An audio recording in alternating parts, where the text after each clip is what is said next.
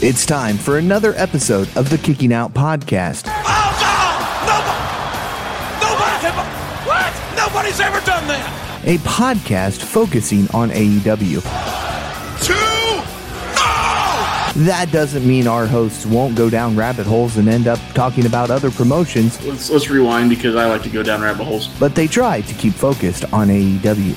I told you we can't go down rabbit holes. Join Tanner Lee, Austin Shepard, and Paul Zartman. I don't have control, do I? As they recap this week's episode of AEW Dynamite. If we went off match this year, I'd be champion. If some butts were candy nuts, it'd be Christmas all the time. Don't forget to listen to the Kicking Out Podcast wherever it is you listen to your other podcasts. And if you're listening on Apple Podcasts, be sure to give the Kicking Out Podcast that 5-star rating. These boys want to be 5-star KOP. Don't forget to check out KickingOutShop.com. It's your place to go for great merchandise from the Kicking Out Podcast. That way you can support a great podcast and look fantastic doing so. Get that dude some pants. This is the first, boys, a rabbit hole in the closing. And now, let's get right into it. It's another episode of the Kicking Out Podcast. It is Wednesday night. It's May 17th, 2023. The full band's back together again tonight. I'm Tanner Lee, along with my co-host Paul Zartman and the reigning defending KOP Predictions champion, at least for another week or so, Austin Shepard. Fellas, what's going on? Another week. Glad to be back. It's going to be a cakewalk. Cakewalk, huh? Cakewalk. Cakewalk, huh? We'll see. Got some new matches added to the card tonight, so hopefully a lot more to come within the next week. It's going to be a 7-hour show. Yes, it is. Yes, it is. No doubt about it. And they need to move some tickets. Ticket sales are not doing so hot for this pay-per-view. I don't think Vegas is a hot wrestling city. I don't either, It's and not. you've ran Double or Nothing there, so this could be the fourth one 3 times, which I understand with the name of it. But if I'm Tony next year, I'm thinking about moving that somewhere else. Yeah, and nothing against Vegas. I mean, I used to be my Vegas 20s, as I called it.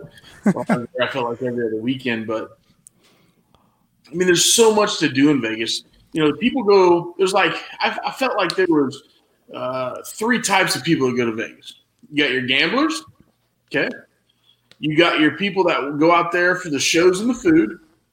And then you got your convention people. Okay?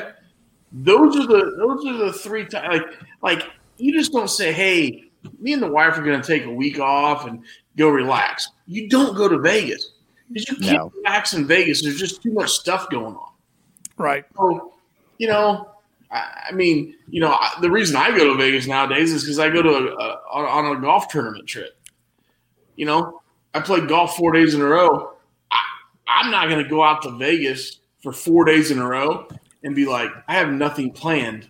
You know, my degenerate ass would be drinking mimosas, playing video poker at 8 a.m. By noon, I'm going to be blacked out drunk playing blackjack.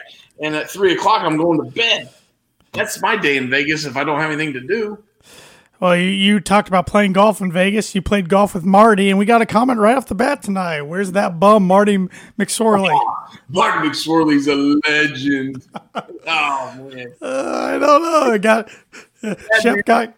Dude, that dude told so many great stories after a round of golf in Phoenix. Now, he probably had a couple Molson extra dries in him, okay, because that's what we drink up in Canada. But he was a hell of a storyteller and a hell of an entertainer. And again, me, a guy that knows nothing about hockey and sat in what they call a hot box after a golf tournament with a bunch of Canadians and hockey players. There was like 15 Stanley Cups on the stage. It was awesome. And my favorite was Marty McSorley, and he's a legend. I don't care what anybody says. Well, Majin, I hope I'm pronouncing your name right. Majin Silva, who follows our show, he'll disagree with you on Twitter.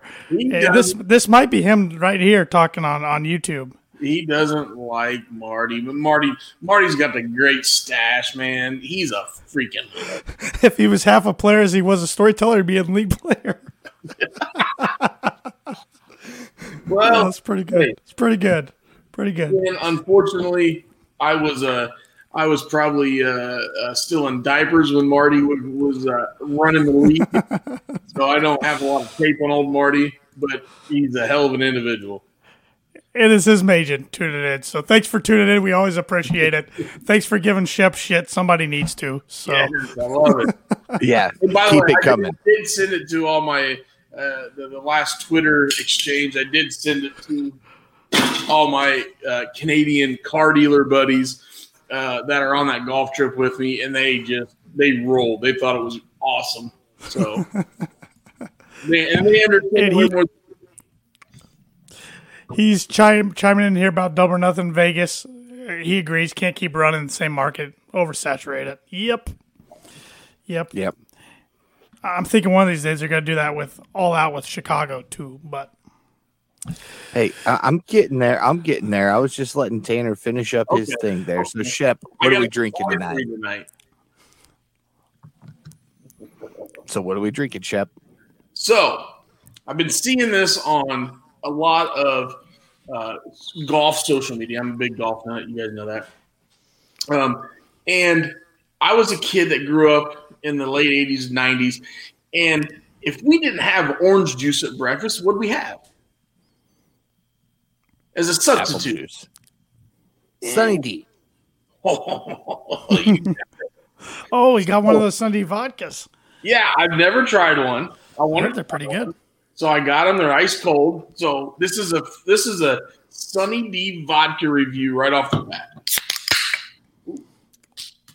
Majin drinking some Labatt Blue. Oh, I can respect that. I do love Labatt Blue. I had some a couple of pods ago. Yeah. So here we go. It's gluten free, and I love it's gluten free. It says Sunny D on it, but they have to put the contains alcohol. Yeah. I know nowadays. Well, you can see a kid just, Sunny D. Yeah. So, these things have like super hype behind them. So, here we go. One sip, everybody knows the rules. Yeah.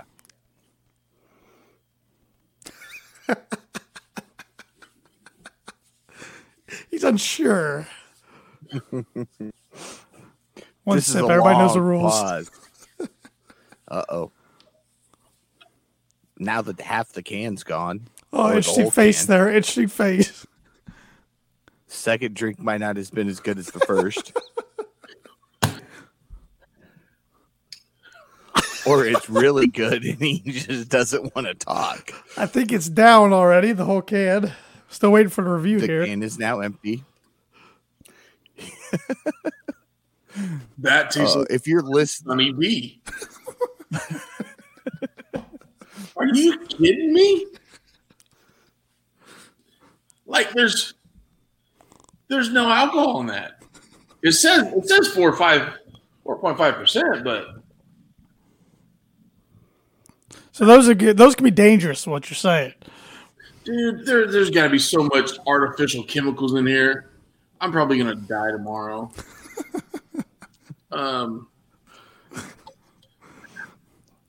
Yes, he is making some weird faces. We still can't tell if he likes it or not either. Yeah, it just tastes like Sunny D. I don't know if that's a good thing or a bad thing. Sunny D, I felt like was shitty orange juice, but we loved it as a kid because it was full of sugar.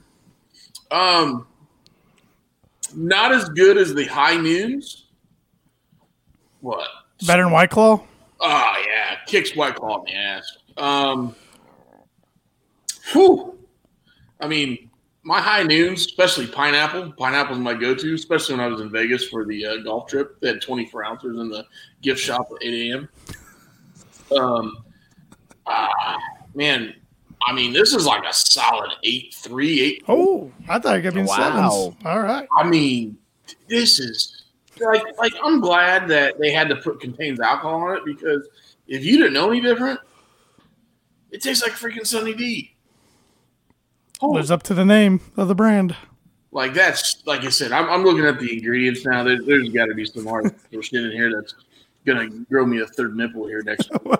Paul, what are we drinking tonight on your end? A crisp Coke. Crisp Coke, nothing wrong with that. You got the big one from the gas station. Yeah, this is the crispest Coke I've had in a very long time. Coke. So Yeah, I don't know if Christmas is a word or not, but I'm going with it. Hey, Paul, I can super appreciate a gas station or a restaurant that gets their fountain CO2 syrup thing right on point. Yeah. It's not too sweet. It's not too bitter, but yet it's got a little bit of a right in there. I like that. Oh, yeah. Yeah. And I normally don't drink ice in it. And this has ice in it because we went through the drive-thru and they put ice in it. And I'm okay with it. Wait a minute. You're a no ice guy? I'm a no ice guy. I don't know. I think of guys that drink. Now, do you drink a can of pop warm? No. Okay.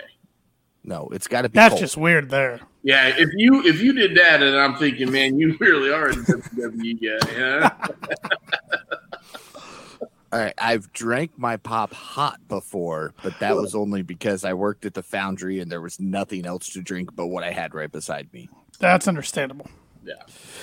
Well, I went the non-alcohol route tonight too. Didn't have much in the fridge, but I hopefully the Canadian people appreciate that. A little Canadian dry. Canadian dry, a little ginger ale. Canada dry, I should say, ginger ale, and then I got water. So yeah, kind of boring tonight. Now, if you ever want to get a little bit frisky, take some of your ginger ale and mix it with Maker's Mark. Yes. I know it sounds weird. It's actually pretty good on a hot day. And I'm not a brown liquor guy on a hot day, but I have to try that because I have ginger ale in the fridge quite often. So yeah, all my old golf buddies down in Florida that are like in their 70s that I go down and play with every March, they drink ginger ale and Maker's Mark. I'll have to give that a try. Maybe next week. Next week I might have to find something Vegas related. And it's going to be double or nothing week next week. Those guys, Vegas bombs. Oh, jeez. Let's do Vegas bombs. Vegas bombs at 10:20 on a Wednesday night. Yep. Yeah. Who's going to work at 5 a.m. the next morning?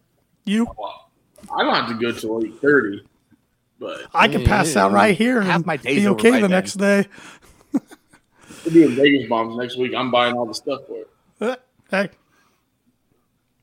I can't complain about that. So we're going to Shep's house is what I'm hearing. We could do a in-house pod. We're going to have to do that one of these times. Let Shep get in his new house first. Yes. I got to throw a housewarming party on the podcast. We'll do that. We'll do that for sure. All right, now that we're almost 12 minutes into the pod, let's talk some AEW. But we won't talk Dynamite just yet because today was a big day of news for AEW. It was the Warner Discovery upfronts were today, and the anticipated announcement finally came true today. AEW is getting a new Saturday Night Wrestling show, AEW Collision. Not every Saturday night, though. Not every Saturday night. Once in a while, it'll be taped on Thursdays if it needs to be. But I don't think it's going to be consecutive every Saturday night if you looked at the schedule, right? Oh, it's every Saturday. There was a Thursday in there. There was a Thursday in there one week. Thursday in that schedule code? Yeah. Okay. Yeah, but they're going to up in Canada. Yeah, they're going to do the Canadian tour and then come back to Newark, New Jersey. Okay. And it's not announced where the first Collision show is going to be. Tony's going to announce that next week. It's rumored for a long time to be United Center in Chicago, but maybe a report coming out today. Maybe they're looking for a different venue. Maybe they're just trying to keep everything under wraps. And that report was a lot of rumors about Pepsi Phil, Mr. Phil Brooks, a.k.a. CM Punk. The best report I could find was on Fightful Select, so these transcripts come from them. It's the latest Shout out to Sean Rush. Yes, of the best in the game, in my opinion. The latest on CM Punk and Ace Steel. He said CM Punk is the talk of AEW's backstage yet again, involves Ace Steel. For the past couple of months, AEW and CM Punk have been working towards a return for Punk on the AEW Collision brand. This has extended all the way to Warner Brothers Discovery, AEW, and TNT having promotional materials made for the show involving Punk, including a Samoa Joe graphic. Fightful has learned that during the meeting between CM Punk and Chris Jericho, that Jericho mentioned the possibility of Ace Steel return to the company in some capacity, with the belief that people working together in harmony could alleviate some tensions and show that everyone was willing to do business. Fightful was told that there was a meeting this week between AEW and Punk. It was extended to Punk that Steel would have the ability to be with the company and work directly with Punk. However, it was made clear that Ace Steel would not be able to be at AEW television. Fightful hasn't learned specifically how Punk reacted to that outside of him not being in agreement with it. Fightful has not been told if this is tied to Punk not being featured on the Warner Brother Discovery materials or the statement they made about him not being associated with the brand, though it was noted to them there were plans for an AEW camera crew to film materials at CM Punk's home on Wednesday, but they've not been told if that actually happened. As of now, they have not been told a change in plans for CM Punk. PW Insider reported that Impact was interested in bringing in Ace Steel in recent weeks, but he passed, leading to their belief that he was AEW or WWE bound. A lot to kind of chew on there. What are your thoughts around Collision and your thoughts about yet again a new CM Punk report? Well, the big thing that you just talked about, and it's fresh, the Ace Steel thing. If you're going to bring him back, but yet he's not allowed on television, so I'm not sure what he's doing. Yeah, what does he do? I mean, I know they have very few house shows or live events, whatever you want to call them. So he's allowed at those. More than likely, Punk's not going to be on those cards. So I don't understand that. So yeah, I don't either, and I agree with Majin here. Man, troubles just seems to follow Punk. He knows how to keep himself in the news. That's the way to put it. Yeah.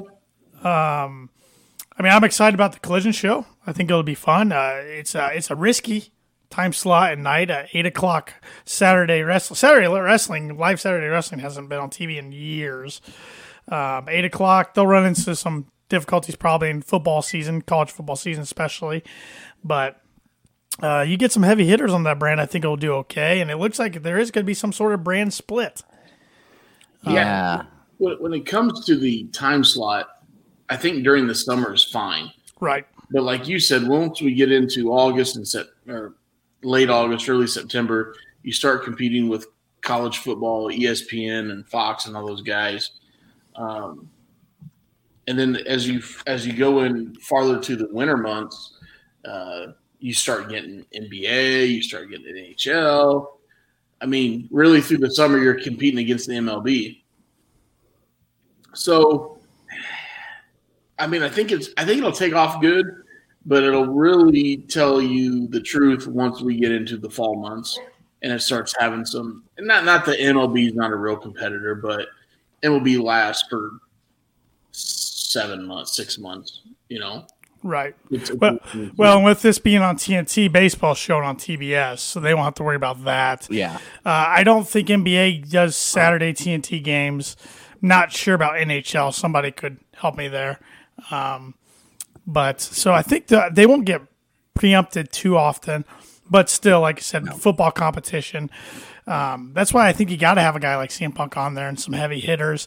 It does sound like the champions won't really be part of this brand split. They'll kind of appear where needed on both shows, even if needed. So that's why we saw a lot of the champions on the graphics. But we have heard names of Andrade, Miro, Thunder Rosa, a lot of people that have been out of action for a while. Will Hobbs, even though he hasn't been out of action. So some interesting names. I'm interested to see how all this shakes out. And I guess NHL does. They do Hockey Night in Canada every Saturday. So going back to that, what's the demo age group that these guys want to hit? 18 to 49. Okay. Which most of I would say 18 to probably 35-ish would be my guess. Probably not going to be home on Saturday night. That's what I'm getting at. So as long as they're okay with the DVRs, right? Right. That's what we're going to do. More than likely, I mean, it's a Saturday night, especially through the summer with my extracurricular activities.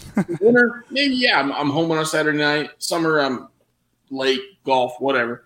I mean, as long as they're okay with that, then I think it'll work. But like you said, you're 18 to 49. Let's call it 18 to let's just call it 18 to 30, is different nowadays.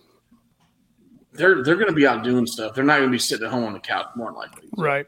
And an interesting thing Paul and I talked about before we started recording, before you hopped on, was they're going to have competition a lot of times with WWE Saturday night pay-per-views. And does this kiss away AEW Saturday night pay-per-views? Unless, I guess, if they want to do a Saturday night pay-per-view, they'll have to tape the Collision on a Thursday or a different night that week. But then you'd have to show it on Thursday too. Yeah, that's true. So that, or you just show Collision at the 6 to 8 time slot. As a Major puts here on YouTube, they do Rampage at a bad time. They're fine with that. So sure they don't mind. Yeah, Rampage hasn't been bringing in the ratings, and it does sound like Rampage will not be live very often, if ever, going forward. That's going to be taped after Dynamite's on Wednesday. ROH will be taped after Collision on Saturday. Well, and it jumps week to week. Like this week, we get it at 6:30 on Friday. Correct. Yeah, because it ggets preempted a bunch come NHL and NBA playoff time. Yeah, Fridays. So, but in Rampage is going to turn into more of like the Sunday Night Heat equivalent for AEW. I think the more developmental show, which was fine. In Sunday Night Heat back in the day was really good. It was 1 hour. Yep. And they would usually use that 1 hour sometimes to lead into a pay-per-view. Mm-hmm. I'm sure back in the day when you had to do the old-fashioned pay-per-view where you had to call it in on the Dish Network, yes, the remote, and have the 8-digit code or whatever digit code it was. I'm sure it got them a couple extra buys because back in the Attitude Era and leading into the following era, they were pretty aggressive on Sunday Night Heat. Sure. And I think it got them some extra buys. So maybe they can use that to their advantage if they do have a Saturday night pay-per-view and have Collision come on a little early and, give you a little appetizer. That way you make sure you buy the main course. More buys. I'll never forget one of the Sunday Night Heats. It was before either 98 or 99 Fully Loaded, the first blood match, Undertaker and Steve Austin. And right at the end of Sunday Night Heat, Austin got busted open going into the pay-per-view. Yeah. So it was kind of that cliffhanger. And then during the pay-per-view, he got Undertaker back and busted him open before the match started. So, yeah, they did a lot of those. And they would have some big stuff. You would get a Rock promo once in a while, Sunday Night Heat, or Kane might be in the main event, somebody big like that. So, yeah. Yeah, if they can do that format, be all for it. So, I guess before we get into Dynamite, what's your guys' thought on Tony's announcement for the first Collision show next week? Is it going to be Chicago United Center, or do you think they're going Plan B? Yes. Yes. It'll be Chicago. Yeah. I think you guys are right too. And one of my reasons is it's literally a month out. Today's May 17th. You haven't had tickets for sale yet. So you got to go to a market where you're going to sell tickets very, very fast. And Chicago United Center Punk, it's already been proven a successful formula for that. Well, and if they decide to run the United Center, that's the rumor. That's not a small place. No, it's 20,000. So. And I know they've ran it before, but they had preparation, they had time. So, yeah, they're going to have to come out with something big and sell tickets in 4 weeks. And it's it's not the go home show, but it's right before Forbidden Door, weekend before. So which Forbidden Door was at the United Center last year. It was last year. It's in Canada this year. Yep. Yeah. Yep. They're doing that big Canadian tour this year, which is gonna be awesome. A lot of good fans up there. All right, let's get into Dynamite tonight. Started off with in-ring promo from Wardlow. Didn't see this starting to show off, but I was fine with it. Calls out Christian Cage, of course. I'm liking this rivalry after tonight. Christian comes out, and long story short, he attacks Wardlow, and Luchasaurus hands him a ladder, and he runs into Wardlow head first with the ladder, props himself up on the ladder onto the middle turnbuckle, and Luchasaurus choke slams Wardlow through it, snapping the ladder in half. Then they bring the broken ladder to the middle of the ring. Christian hits the kill switch, drops Wardlow face first into the ladder, and Christian poses with the TNT title. We later on find out in the night that Wardlow challenges Christian to a match of Double or Nothing for the TNT title ladder match. I'm excited for this because I want to see how the big guy moves in a ladder match. We know Christian can go. I know he's older. Well, we've seen Wardlow win the brass ring last year at Revolution in a ladder match. Yeah, but there was other. There were 6 guys in it. Yeah, there was guys that got you distracted. Yeah. Christian coming back off of injury, obviously, and really his first match back is going to be a ladder match. But he is a master of ladder matches. He is a master. He knows how to do it. So, really, the last great ladder match we saw at AEW was Cody Sammy. Yeah. I don't see these guys doing those type of spots. No. Majan says he kind of wants to see Christian win. He think he'd look great as Lex Luthor with the title. Yeah. It wouldn't shock me with the stipulation if we do see the TNT title change hands yet again. But because you could have Wardlow lose in a ladder match and it not be a clean loss for him. Have Luchasaurus cost him. Yeah, you can have outside interference. Yeah, I think that's open the rules. So yeah. And maybe we'll get that. Maybe we'll get more of a Luchasaurus versus Warlord match in that because of that. And I feel like it's time for Warlord to deliver in this match. You remember a year ago, he had that match with MJF where he squashed MJF, but we had the whole MJF red eye flight drama before it. And Warlord's never really been the same since. Yeah. Be interesting to see. I'm more excited about this match now than I was going into tonight. Knew we were going to get it, but I wasn't expecting a ladder match. Yeah. Yeah. I'm glad it's not just a regular wrestling match because that would have been boring with Wardlow and Christian. So, of course, you have to put a stipulation, and making it a ladder match makes it that much better. Yeah, I agree. I don't know if those guys could go out and tear down the house with a traditional match. Yeah. We think interesting tag team match, interesting team of Orange Cassidy and Darby Allin versus Big Bill, Shep's favorite, and Lee Moriarty.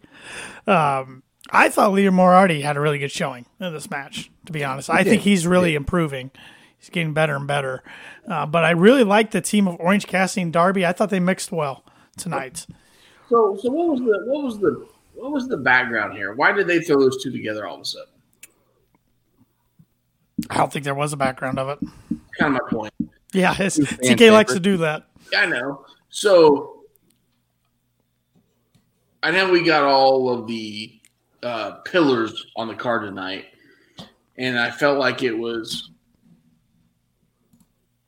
thrown together, but Moriarty was good. And if you call him John Morrissey, I like the guy. He looks like $1 million. Okay? He can move. He can work. Just change his freaking name back to normal. Look, he's Big Bill, and you can't teach that. Oh, boy. Yeah. Oh, boy. You know what? Next thing you know, you bring Enzo in and you call him Little E or something. I don't know. Here, Shep, I got your back for that Big Bill comment. I got your back here. Of course you did. Roadkill. ECW legend. Well, I don't call him a legend, but ECW worker. There's your one, Paul. I had to do it at some point. He's got a little more beard than you do, Paul. Don't worry. He does. Mine all connects at least. Yeah, that's true. I thought it was an entertaining match with no story build. The guys did good. They worked well together. They're entertaining. But other than that, I thought we should get a little more. What did you think of Darby's headlock takeover pinfall to send a message to MJF? Yeah, I saw that. And they announced it on commentary right away. After which I feel like was needed because a lot of people are like, "What? why did he do that? So they need to give some context. So yeah, no, it was a good little message. And then after the match, we had the Renee Paquette interview with all of the guys, basically at one point in time throughout the show. So I have a little bit of a conspiracy theory through this, though. So we saw the Darby match, and I'm gonna fast forward, but it's a rabbit hole. We saw the Darby match, and then we got the Sammy match. Yeah, he squashed whoever he went against. Exodus Prime, isn't that it was Exodus Prime, yeah. Isn't that a Transformers name? I'm not big into Transformers. Optimus Prime. Optimus Prime. Well, we got Exodus Prime. Close. Exodus could probably be his cousin. And then we had the Jungle Boy match. Okay. Yep. So Jungle Boy and Darby are booked in fights. Yeah. Sammy got a squash. Like a 15-second squash. Yeah. And then he makes a point to say backstage, I'm not taking a dive for MJF.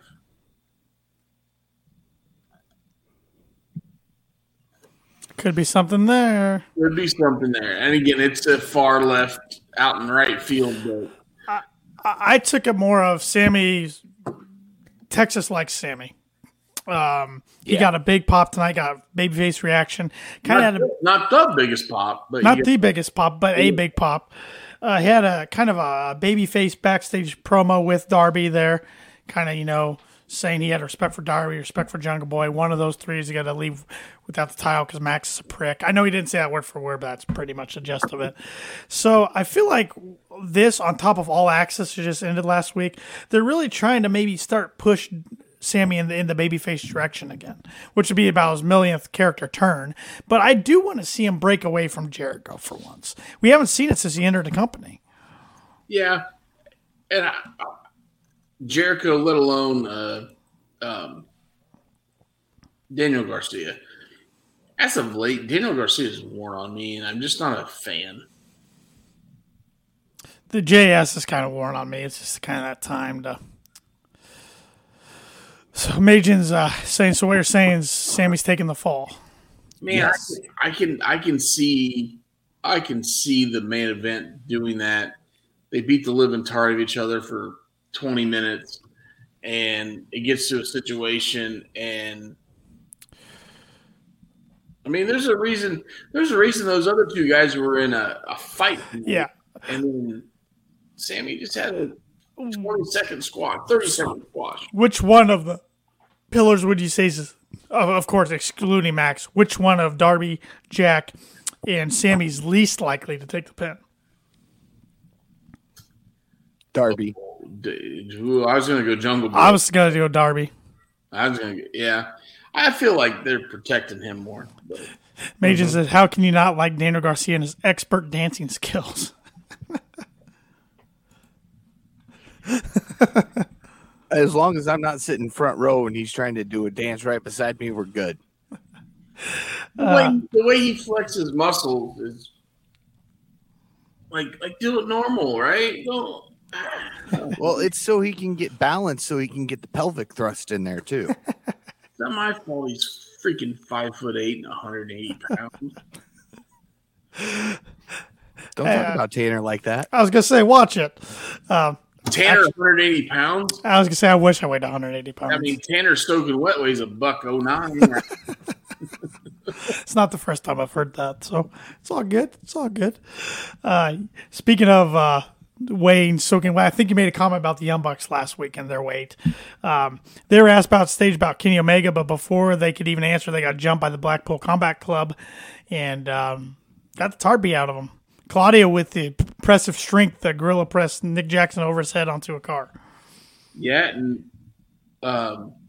Nick, before he got pressed on the hood, the shoulder into the truck, which hit his hip on the headlight area. Yeah, it couldn't feel that good. That could not feel good. No. Because it was solid. And they had the camera right there, too, so it's kind of like, yeah, that connected. Okay. Then we saw, I already said, kind of talked about Wardlow challenging Christian to the TNT ladder match, but we saw Arn Anderson talking to him, and Arn with one of the weakest bag of ice throws I've ever seen. I don't know if it slipped out of his hand or what. That thing was not a good throw by Double A there. But barely reached the wall. I'm not going to tell him that, though. I don't want him to pull a Glock on me or give me a spine buster. He's 70 years old. I don't know if he's 70 or not. I think he's in his... Is he... I looked this up one week, but I don't remember. He's close to 70. He is 64.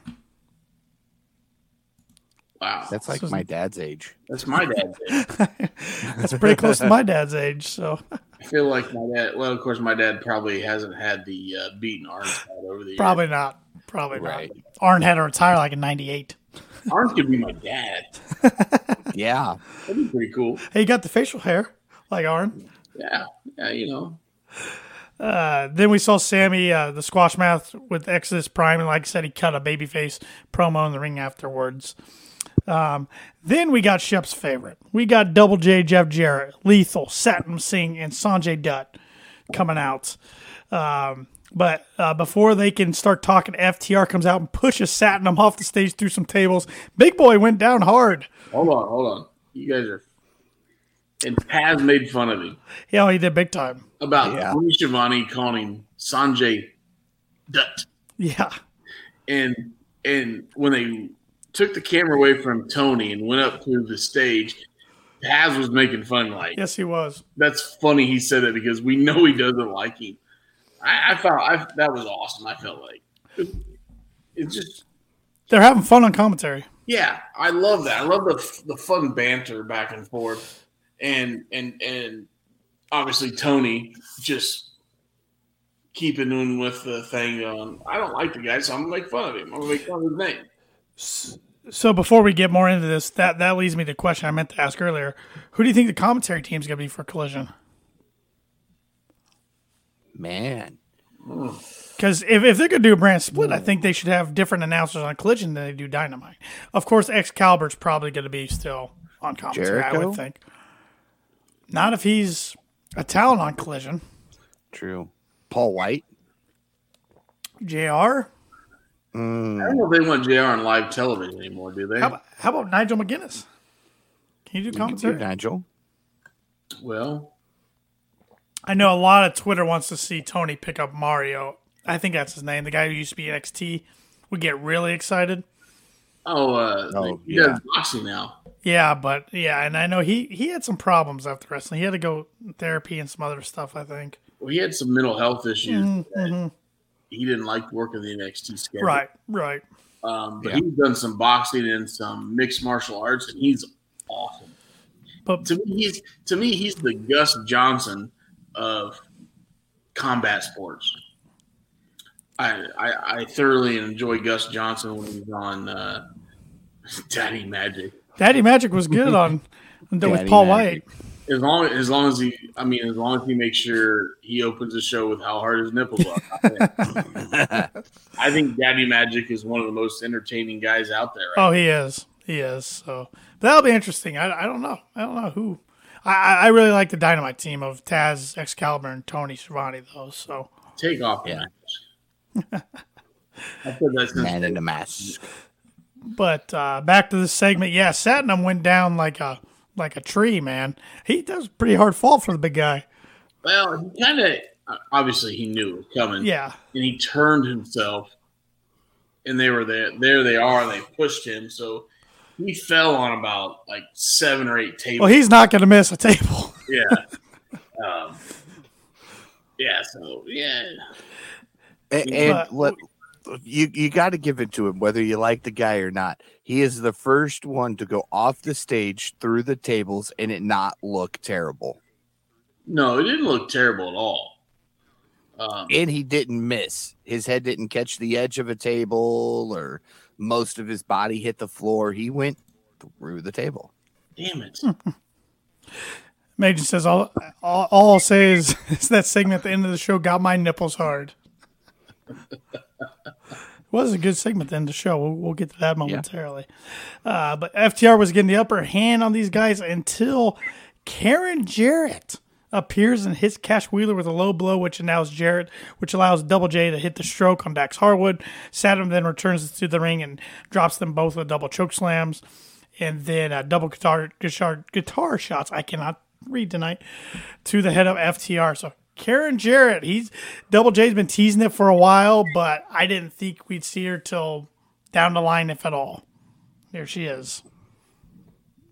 I hope we get Kurt Angle in the next episode. He wanted big time money from AEW at one point, but I did feel like I was watching TNA for a little bit. Yeah. I mean, I've complimented Jarrett on his look, his physique, and his work as the last 4 or 5 months. Mm-hmm. Yep.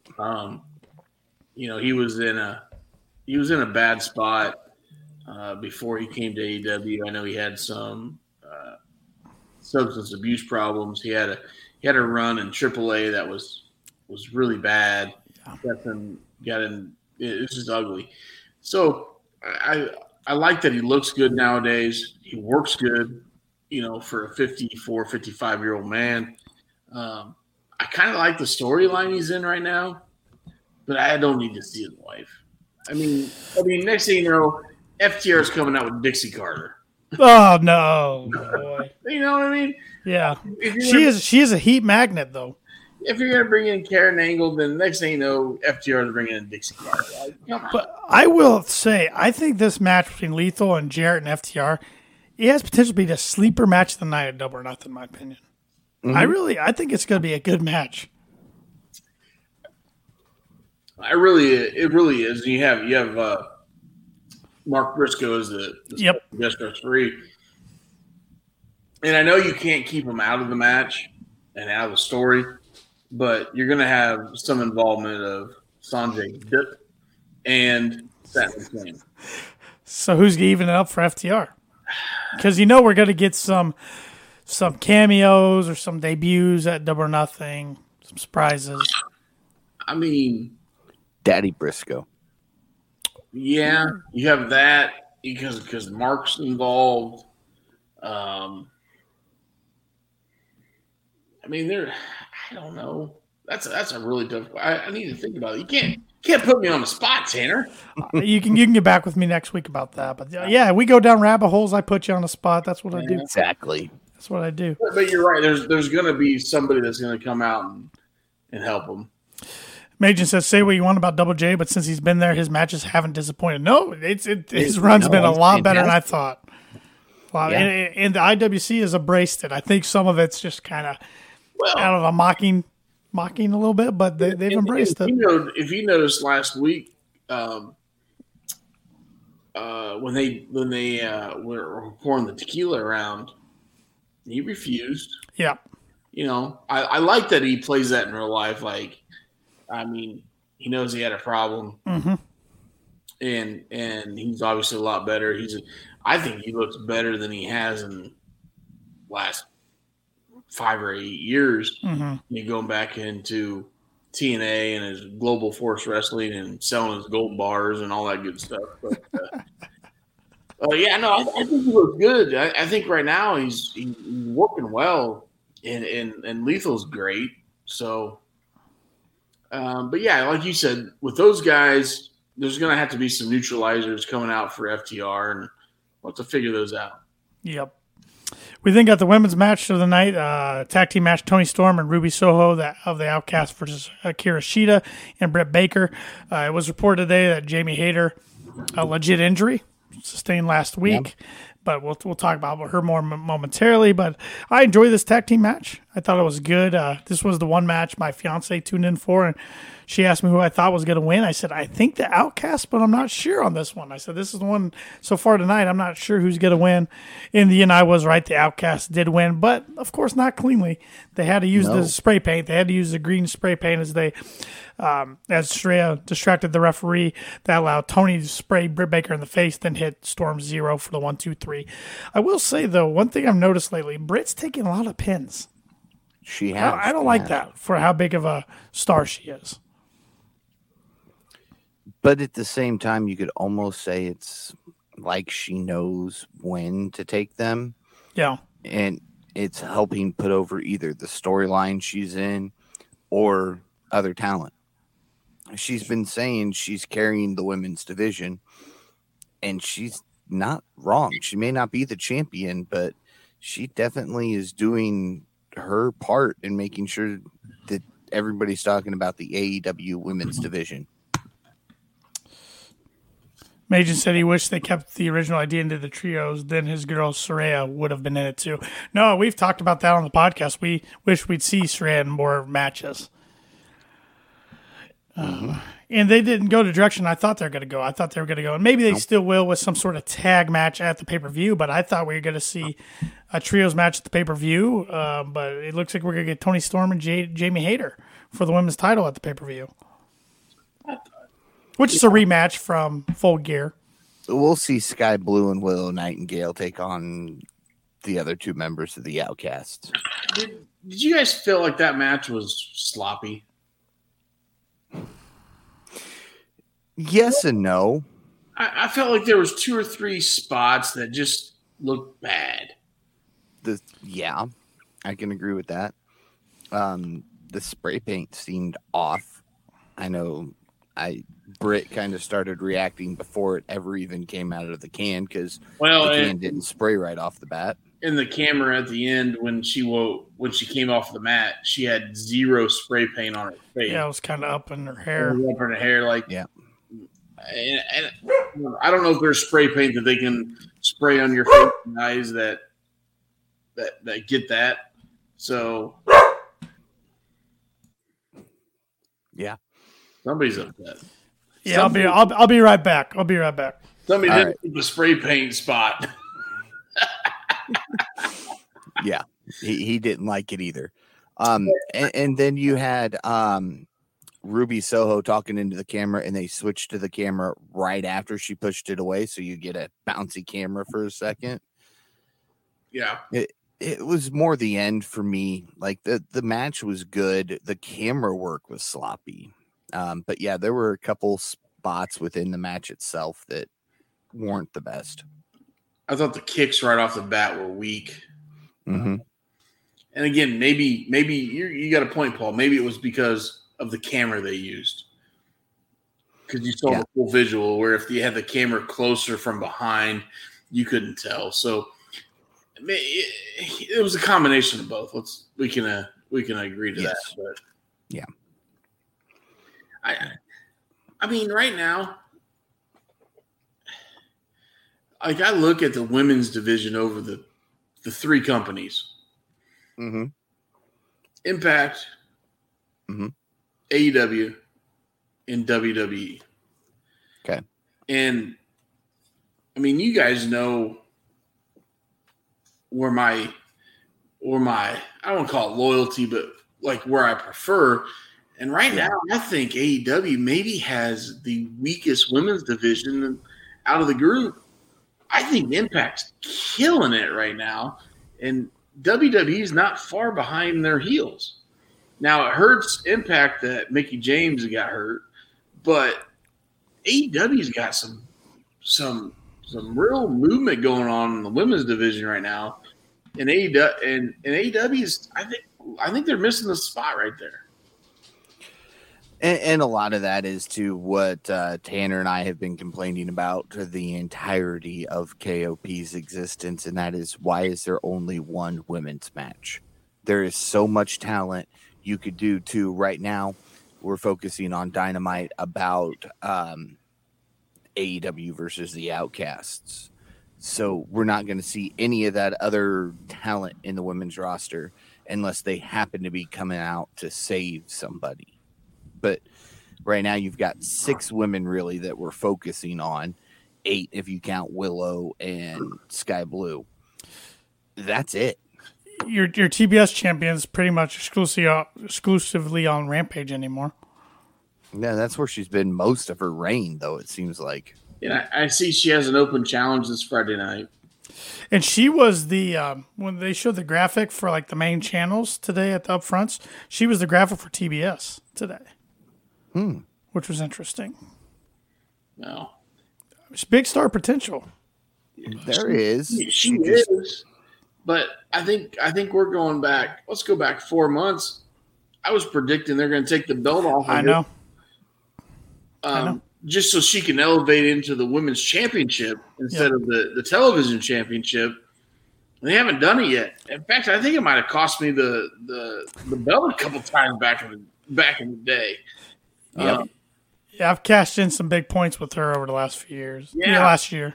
And I feel like they could really promote her and do good with her, put her in the championship scene. But they've just kind of kept her down. And I don't know if it's because they feel she's not ready. She was so green that maybe behind the scenes she's working, getting more experience. And if that's the case, good for them that they recognized it. But she's due. She's ready. Yep. She's got the look. She's got the athleticism. She's getting better in the ring. She's getting better on the mic. Not saying she's perfect, but there's not a lot of females that you could tout it. She's got to be 6'1", 6'2"? Yeah, she's up there, and she's ripped and athletic as hell. I gotta think we're gonna get the rematch between her and Tia Valkyrie at Double or Nothing. I would assume, and I would think Valkyrie maybe that's time. Valkyrie has the credentials to take that belt off. Yeah. That would not hurt her at all. No, losing to her. So we then after the women's match saw Renee again. She's like she is every Wednesday. A lot of Renee. She worked her ass off tonight. Yes, she did.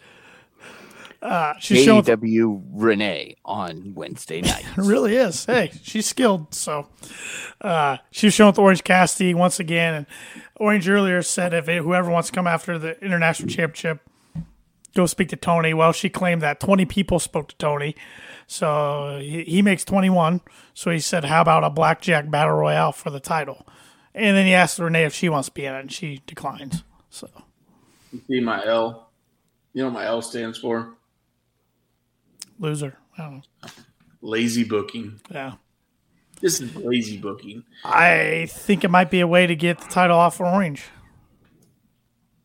These sometimes and not make him look. I think it's the complete opposite. Well, they're playing into that every week it's getting more of a struggle for him, and his injuries are building up. He's getting tired. I mean, he wanted a chair tonight because he's tired. Well, he's been beat up for the last 6 weeks. Yeah, I mean that's no doubt. But he's working 1 day a week. Back, I missed this comment about the TBS Championship. Majan said he thinks they're waiting for Statlander to come back. I agree with that. Which I saw a picture of her the other day. She's looking ripped. She's looking in fantastic shape.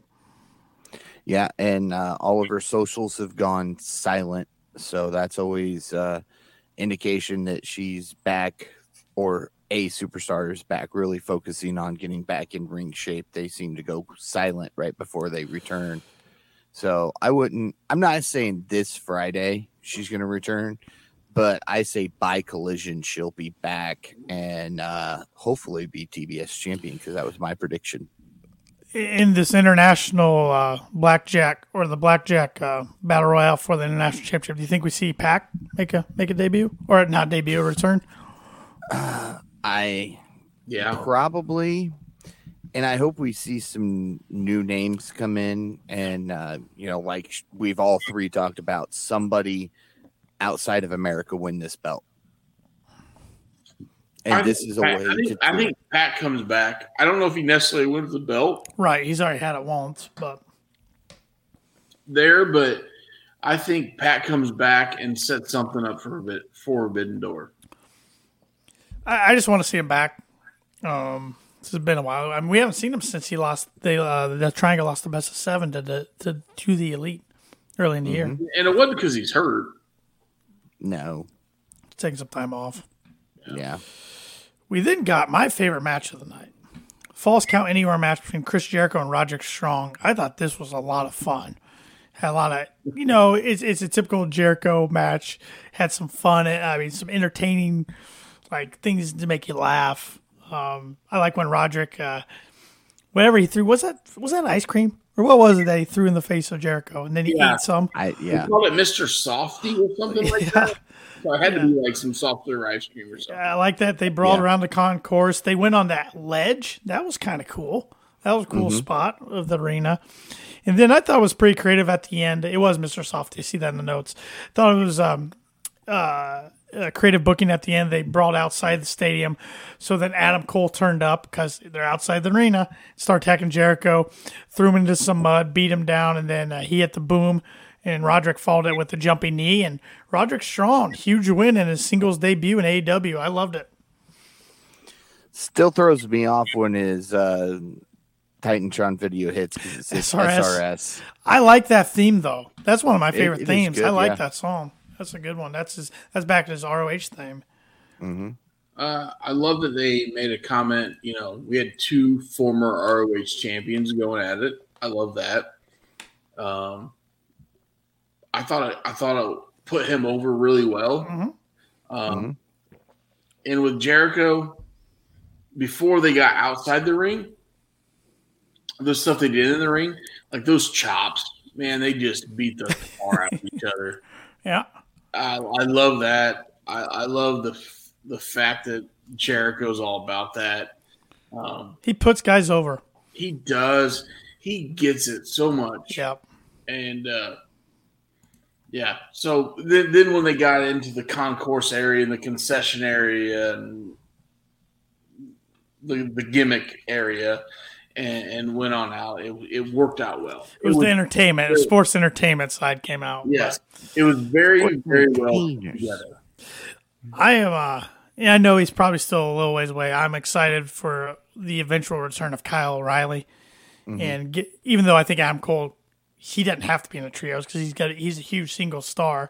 But if they wanted to go after the trios, that'd be a fun group to do so too. And he had neck fusion surgery? Yeah. He could. Yeah. He could be out quite a while. But Yeah. I mean, you know, when you get your neck fused, it's just pretty big deal. pretty Yeah. you know.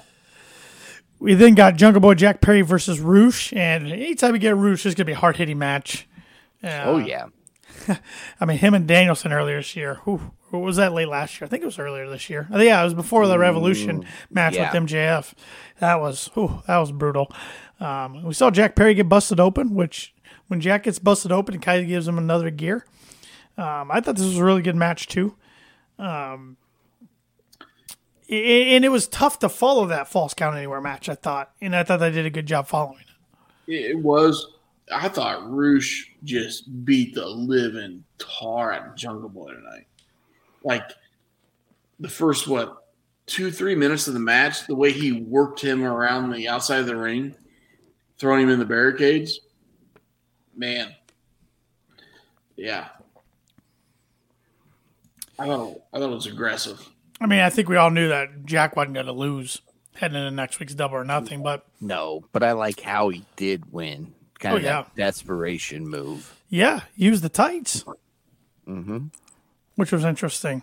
You don't see that on a babyface too often, but like you said, he was desperate. But yeah, that's a desperation move for anyone. So especially when a babyface pulls it off. Then after the match, Roos was pissed, so he attacks Jack, and so did Preston Vance. Then Darby hit the ring, but he got beaten down as well. Then Sammy hit the ring to even the odds, and he cleaned house. Crowd erupted, and then all three of the pillars kind of looked at each other. And then MJF was shown backstage, wasn't happy about it. Renee came up to interview him, and he smacks the microphone out of Renee's hand, storms away. Yeah, and that was like the first time I can think of just Renee's reaction was genuinely genuine. Just like, really? Yep.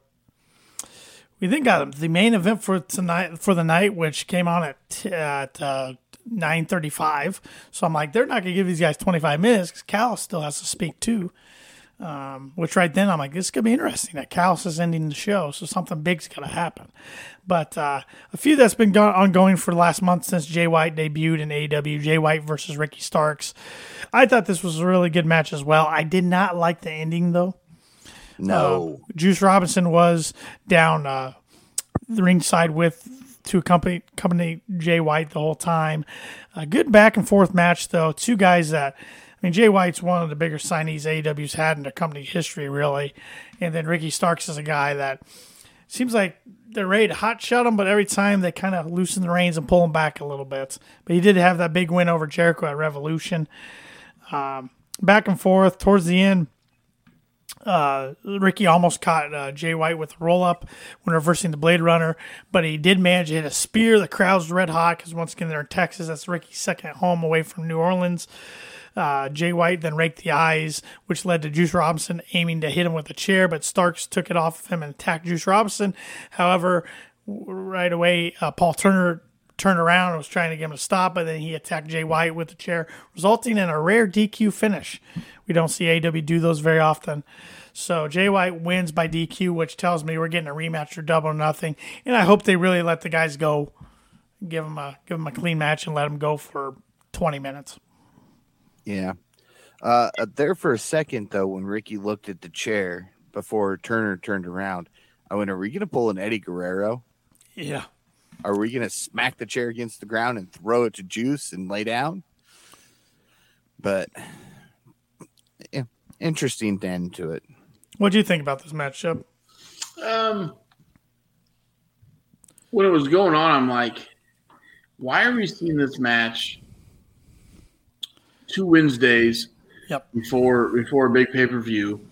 Because, I mean, Jay White coming in, IWGP champion, like fresh off the championship belt. And nothing against Ricky.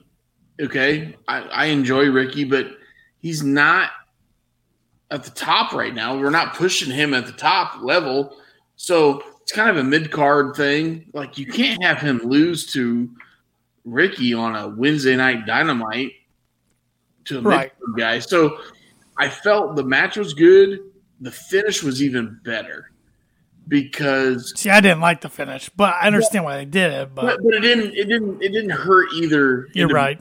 Yeah, you're right. So yeah, you had Juice on the outside kind of get involved, but the way they finished this match didn't hurt either individual.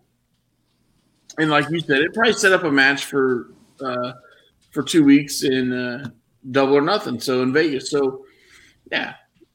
I think those guys could those 2 guys, depending on where they put on the card, they could steal that show. I'd open it with them. Yeah, they really could steal that show. Give them 25 minutes, man. Mm-hmm. Give them 30 minutes, and those guys could. They could. I don't know what kind of crowd we're going to get. And is it at the T-Mobile Arena? T-Mobile, where the Golden Knights play, but they're not. So far, last year they opened up for like 14,000. So far, it looks like they're only opening up for 9. Okay. Because they've only sold 6 something so far. It's been slow.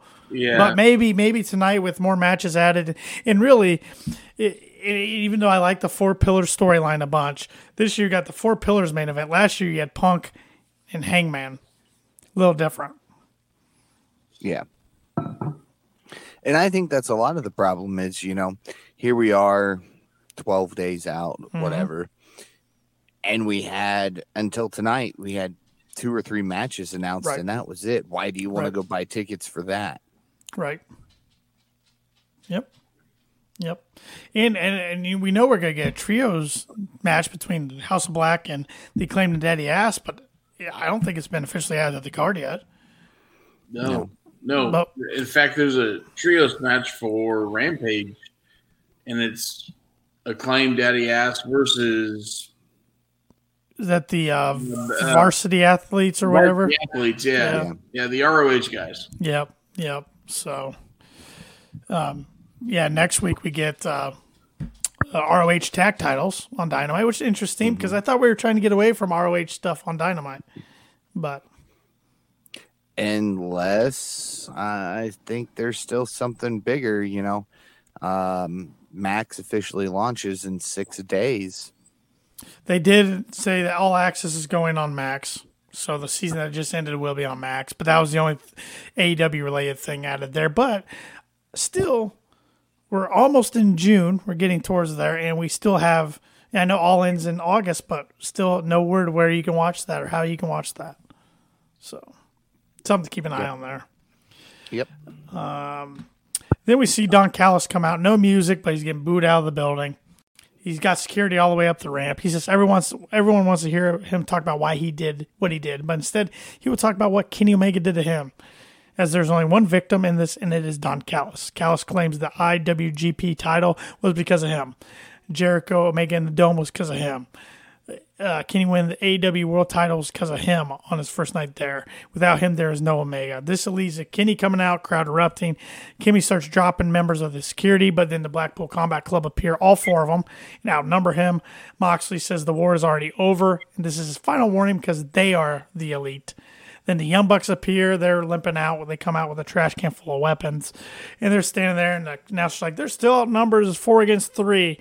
And then we get a returning huge pop of the night. Hangman Adam Page, who always gets a huge pop. He comes out looking like a badass with the eye patch. They run down the ramp, start brawling with the BCC, sending them up the ramp as Elite stand tall. Hangman then gets on the mic, says, they're the heart and the soul of this place. They're the Elite. He says a double or nothing is the Elite versus Blackpool Combat Club. Anarchy in the arena. Love it. And hey, big shout out to Kenny Omega tonight for pulling the Captain America with having the trash can strapped to his arm. Yep. Yeah, Wheeler took some trash can lid shots tonight. Just a few. You'd have got beat up. Huge pop for Hangman. Like, loved it. And you kind of, I mean, we all kind of saw it coming. We've been talking about it for the last couple of weeks. Mm-hmm. Him coming out tonight saying that, and then all of a sudden get on the mic saying the Elite. I loved it. Yep. It took me back to 2019 Dynamite, like the Elite in one of the, if not the main story in the company. It actually took me back a little bit farther, back in the ROH days, when they had a young Hangman join the Bullet Club, mm-hmm. and Cody was involved, which we haven't had our Cody segment, by the way. But anyway, yep, it's coming. It's coming. But Cody was kind of hit or miss sometimes in ROH, and you had the Bucks, Hangman, and Omega. So I loved it. I think they well played this. I already have my prediction set in stone. I'm not going to tell you guys this because you guys aren't going to get the belt. But, yeah. I'm making a prediction that Shep's prediction is the Elite, and he's putting the maximum number of points possible on it. Well, I mean, that's what you think, Paul. Huh? I'm going with the Bullet Club in this match. That's not big of a curveball I'm throwing you. But I thought it was a really good segment in the show. Sent the crowd home happy. Kind of hit all the AEW original fans right in the feels. And I kind of thought it was maybe not like a direct, but a subtle shot to CM Punk a little bit there. We're the heart and soul of this place. Oh, no. Yeah. You know? Absolutely. Mm-hmm. Yeah, you got Hangman has his history with Punk. The managers of Target in the ring there, they have their history with Punk. So, if they can throw a little jab in there, they will. And Kenny got bit, for God's sake, by Steel. And did he get his rabies shots? Well, I hope so. Well, and you know what? Punk's got to be okay with it because he's been getting paid this whole time. Yeah. Yep. We're going on what? Close to 9 months. I was going to say 8 months, but yeah, we're going on 9 months. He's been sitting at home playing with Charles, or what the hell's his dog name? Larry, Charles, Larry, Bob. You know. Yeah. No, you're right. I wouldn't say having a cocktail, but he's straight edge. He is. Having a Pepsi. Been watching a lot of hockey. He comments on everything on his Instagram stories. Yeah, well, which he told everybody to go touch grass today. So he did. Well, I bet you all of his hockey comments doesn't talk about Marty McSwirly. No Marty McSwirly comments. Yeah, I bet he's heard of him though. You should ask him. You should tweet CM Punk and ask him his opinion. Hey Punk, you know who Marty McSwirly is? I guarantee he does. Come at me, bro. Guarantee he does. So, but we're getting close, double or nothing. it's always interesting, like the discussion, what's AEW's biggest pay-per-view. You can definitely make an argument it's Double or Nothing. You can make an argument it's All Out. Of course, the All In Wembley show this year is kind of like their WrestleMania, but that's a whole different discussion. But getting fired up to make our predictions next Wednesday night, which we'll do after our Dynamite review. But what are you guys giving this episode of Dynamite as a rating? Shep, we'll start with you. Right, you want me to go first? Yeah.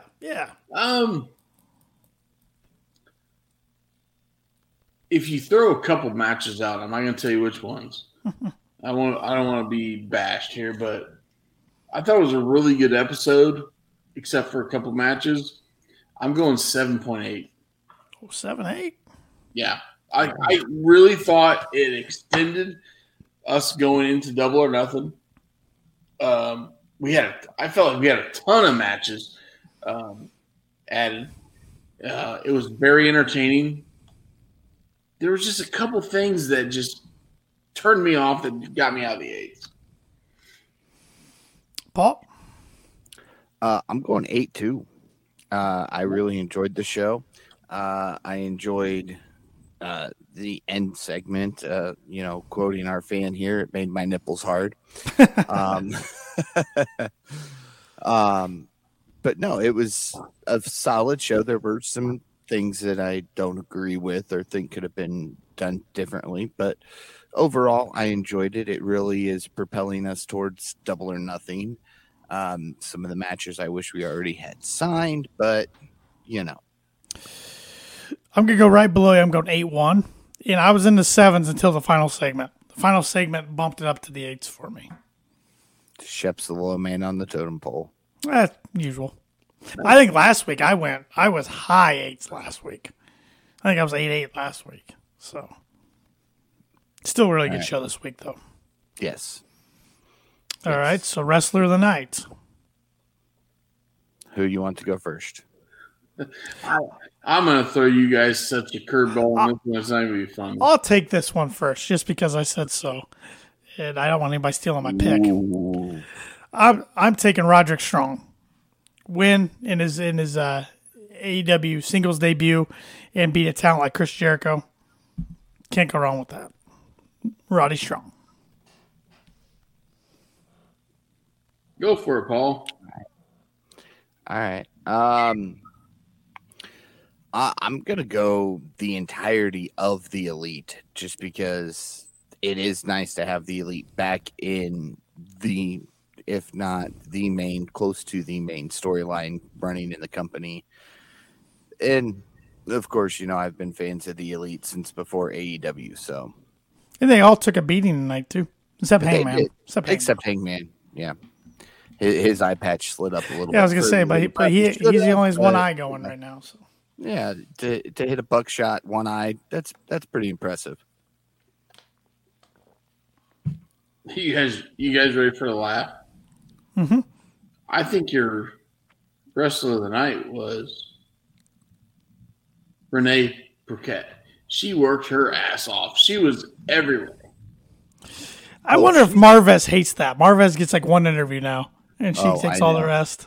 It used to be all Marvez all the time, and then they brought in somebody else before Renee, and they started getting stuff, and then they brought in Renee, and Renee gets it all. She's pretty good, though. And now, like Shep and I were talking last week, I think her Oral Sessions podcast has come to an end because she couldn't come to a renewal agreement with the production company. So, yeah, but she was with one of those. Was she with Sports One or something like that? It was a big one. Yeah, it was a big company. Actually, probably could tell you real quick. Let's see. And Renee's always entertaining, not only on the mic, but if you follow any of her social media stuff, it's hilarious. Like the fact that her and John took their male cat to be neutered and it came back spayed because they had a female cat instead.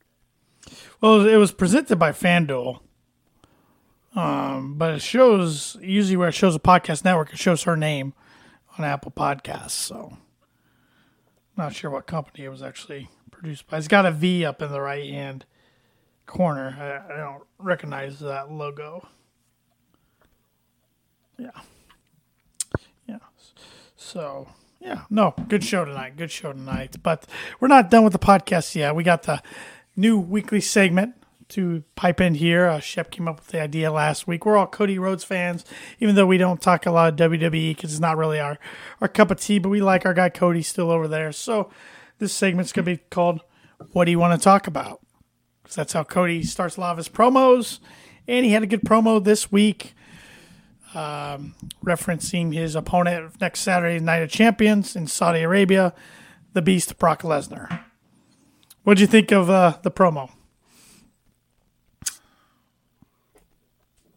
Shep, go right ahead. No, I thought it was good. I'm really entertained with Cody on WWE because he has the music.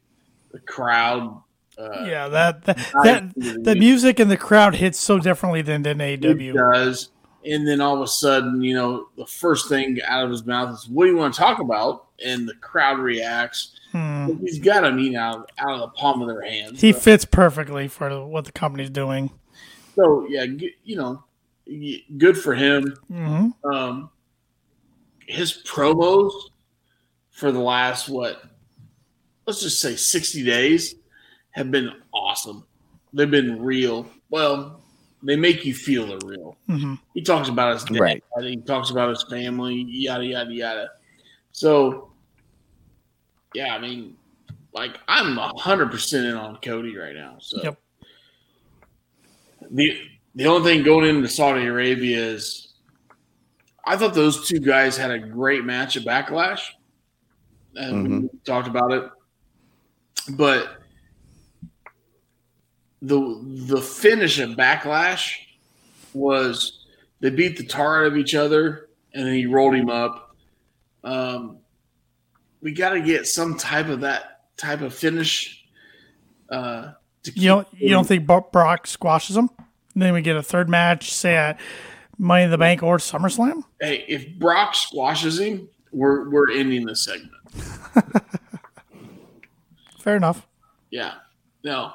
Shortest lived segment in KOP history. Yeah, we cannot. If we have a Brock squash, I'm out. But could you see Brock losing 2 in a row? When's the last time Brock's lost 2 in a row? It would not shock me if Brock, even if it's not a squash, it would not shock me if Brock goes ahead in this one. Then you got one more match down the line somewhere.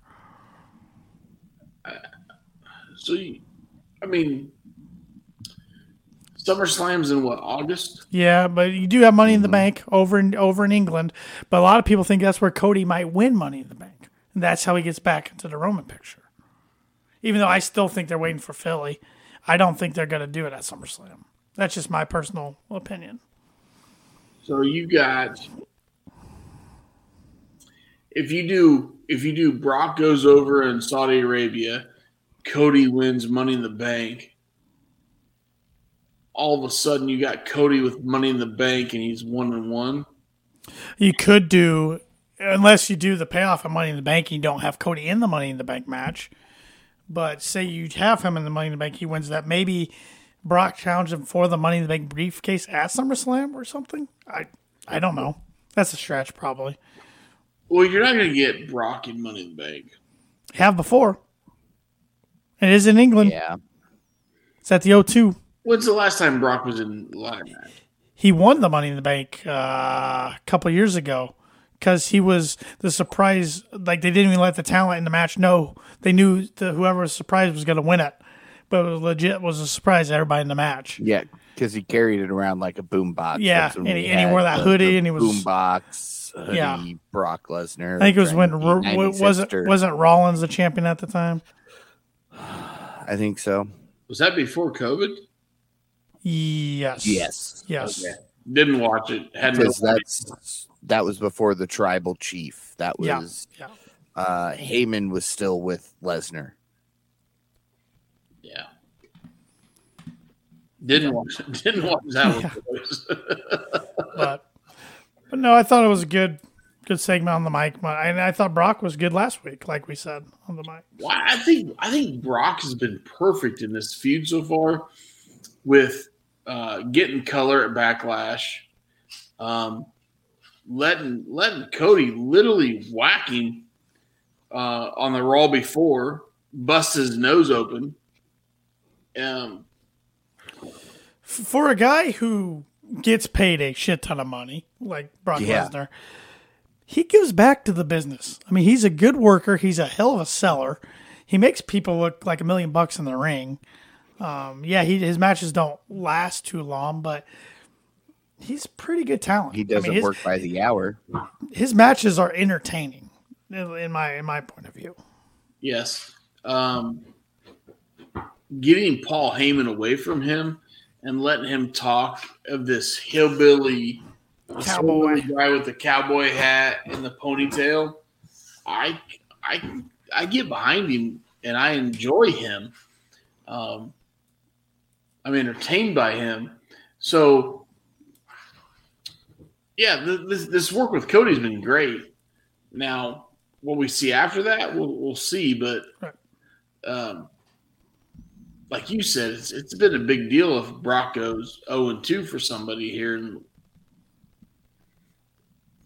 within 60 days. Because I think the only guys he's lost a non-title singles match since he returned back in 2012 is John Cena, Triple H, and Cody. Oh, and Goldberg. Goldberg. Forgot about that. Goldberg, that didn't count. Who? John Cena one was like an Extreme Rules. That was his first match back. That was stupid. Yeah. So. And then the Triple H one was he got the best of Hunter the whole time. Then they had Hunter win at WrestleMania, which was weird. But yeah, it's Hunter. So yeah. Any other any rabbit holes we want to go down tonight? I don't feel like we really went that one. I wasn't here last Wednesday to mention this, so I'm going to mention this. Last Monday on Raw, was it just me or did the mic never get turned on all the way for Lesnar? Like pumped in crowd noise. Well, yeah, but I mean, he was talking and you barely hear him. And it wasn't because the crowd was so loud. Like, they're trying to pay attention to what's going on. They're pretty quiet, and you couldn't hear him for most of that promo. Maybe he had a broken mic. Yeah, he probably broke it. But, Paul, here's one. Shep and I, we talked about this last week, but since you couldn't join us, I want your answers now. What's on your bucket list as a pro wrestling fan? As far as, it could be anything from going to certain shows, going to certain venues, meeting certain talents, any promotions. We just kind of went, we freeballed it last week, just kind of talked about ours. So now I'm just interested in yours. Freeballed it. You hear that? We just came right to the mind. I don't know. It's late on a Wednesday night. Rabbit holes. We're not doing those type of rabbit holes this week. Yeah, we had an E on the rating with no F-bombs last week. So no, Shep. Is that a good thing, Tanner? It's explicit, my friend. I marked it just to be safe because I didn't know. Talking about what we talked about with the Kardashians, I didn't know how it'd be rated, so just to be safe. No, Shep. All right, bucket list, man. Well, one of them won't happen. I was hoping to eventually meet superstar Billy Graham. I missed my chance at Squared Circle Expo, and now that won't ever happen again. Thoughts out to his family on that, by the way. Yeah, passed away at the age of 79 tonight. And guy who was a trailblazer for many, many pro wrestling careers. Ric Flair included. Mm-hmm. I'd like to hold the original $1 million belt. I had the replica at one point, but it was poorly put together and everything fell apart on that thing within like 3 months of me buying it, and it never moved. I just picked it up and all the latches all broke on it and diamonds fell out of it. But I'd like to meet Flair before he goes. I want to party with Flair. Yeah. You meet him, maybe you get invited to a party if you don't bum rush him. Man, like to hang out with Cody. Any events you'd like to go to? Like, I'd like to go to a Mania. Yeah, that was on both of our lists. I'd like to go to All In, All Out, whatever we decide to call it going forward. Yeah, I think I said I'd like to go to any AEW pay-per-view. I don't really care which one. Yeah. I'd like to go to the Dome. I'd like to go watch some wrestling in the Tokyo Dome. Tokyo Dome. That was Shep's number one. Yeah. Royal Rumble would be good. I don't know if I can make it on the plane ride, man. Yeah. It's a long plane ride, but once I got there, I think I would love that place. I think I would love Tokyo. It's a cool place. I'm a bigger dude, so I love food. I love Japanese food. I love Chinese food. So, like, I feel like I would fit in that place, and I'd be like just the absolute what do you call it? The modern day tourist. I mean, I couldn't like. Just remember, Shep, it's like just what they're called, talking about. Like, I take one of those. I eat that. Yeah. How much money? Whatever. just remember when you go there, it's just called food there. They don't call it Japanese food in Japan. Yeah, it's just food. It's food. You would have to go to the Ribera Steakhouse. Yes, absolutely. You'd have to. And for PT, you have to go Fridays. I would have to go there. But if you look at their food, they have a thin sliced steak, buttered corn, and is it a roll? Yeah, I think a roll. Mm-hmm. Yeah. And like everybody just like, I'm like, man, like, you know, I know. I love my steakhouses in America, man. We have some badass steakhouses, and you go over there, and you know, everybody loves it. And I'm like, man, that looks like you should put that on a steak sandwich. I think it's just more the experience, the jackets, the history. I mean, I'm going there. Yeah, I love buttered corn, so you know, we could deal with the steak, whatever. But yeah. And one final one would be to party with the original BTE members before AEW, before the Me Too movement. You want to party with Marty? Not just Marty. I want to party with Fat Ass Masa. Well, that could still happen. Well, And Fast still makes posts that I follow him on social media. Me too. yeah, He still makes posts about those guys. You just doesn't come to America much anymore. No. exactly. But you know, go to one of Marty's New Year's parties that nobody ever showed up for till the very end. I mean, I would love to have a breakfast at a Cracker Barrel with Fat Ass Masa and the Elite would be pretty good. Yeah, Right. yeah. Even though Cracker Barrel doesn't serve me a Bloody Mary, I could make an exception. You'd get to sit in a chair and get your picture taken with I the did. Elite. I did it 2 years ago. I sat in a chair and I mentioned something about the Elite, and Cracker Barrel responded to me on Instagram. I thought that was kind of cool. So Yeah. Well, I may They have to go acknowledged do that. it. There's one just down the road from a radio station that I work at, so I may have to go do that. I'm not even going to eat. It's good food, but just go sit down, get my picture taken. it wasn't Cracker Barrel the original sponsor of All In. They had that Cracker Barrel match at, I think, All Out, the first one. Yes. And that was the one where Darby did a coffin drop with the barrel. Yep. Yeah. Through the barrel. Yeah. Yeah. Yeah. That's the first time we got to see how crazy Darby truly was. Now the big sponsor is DraftKings. Yeah. DraftKings probably has a little bit more money than Cracker Barrel. Yeah. Just a little bit. Even though we all love the hash brown casserole, Mm-hmm. DraftKings has a little more money than Just a little. Just a little. Hey, if Cracker Barrel wants to get back into the sponsoring of wrestling stuff, KOP is always looking for sponsors, Cracker Barrel. Amen to that. Tag them. Amen to that. Hello. I mean, we don't have a Cracker Barrel around us. Kokomo? Right. We think Kokomo. this guy- Shelbyville. Yeah, I got one around me. What are you talking about? I mean, Kettle One. Let's tag Kettle One and everything. There we go. Kettle One and Cracker Barrel and everything going forward. Kettle One, Sunny D, So how Canada Dry, whatever we could take. So Tanner and Paul, when did you guys start? I think I subbed for Paul.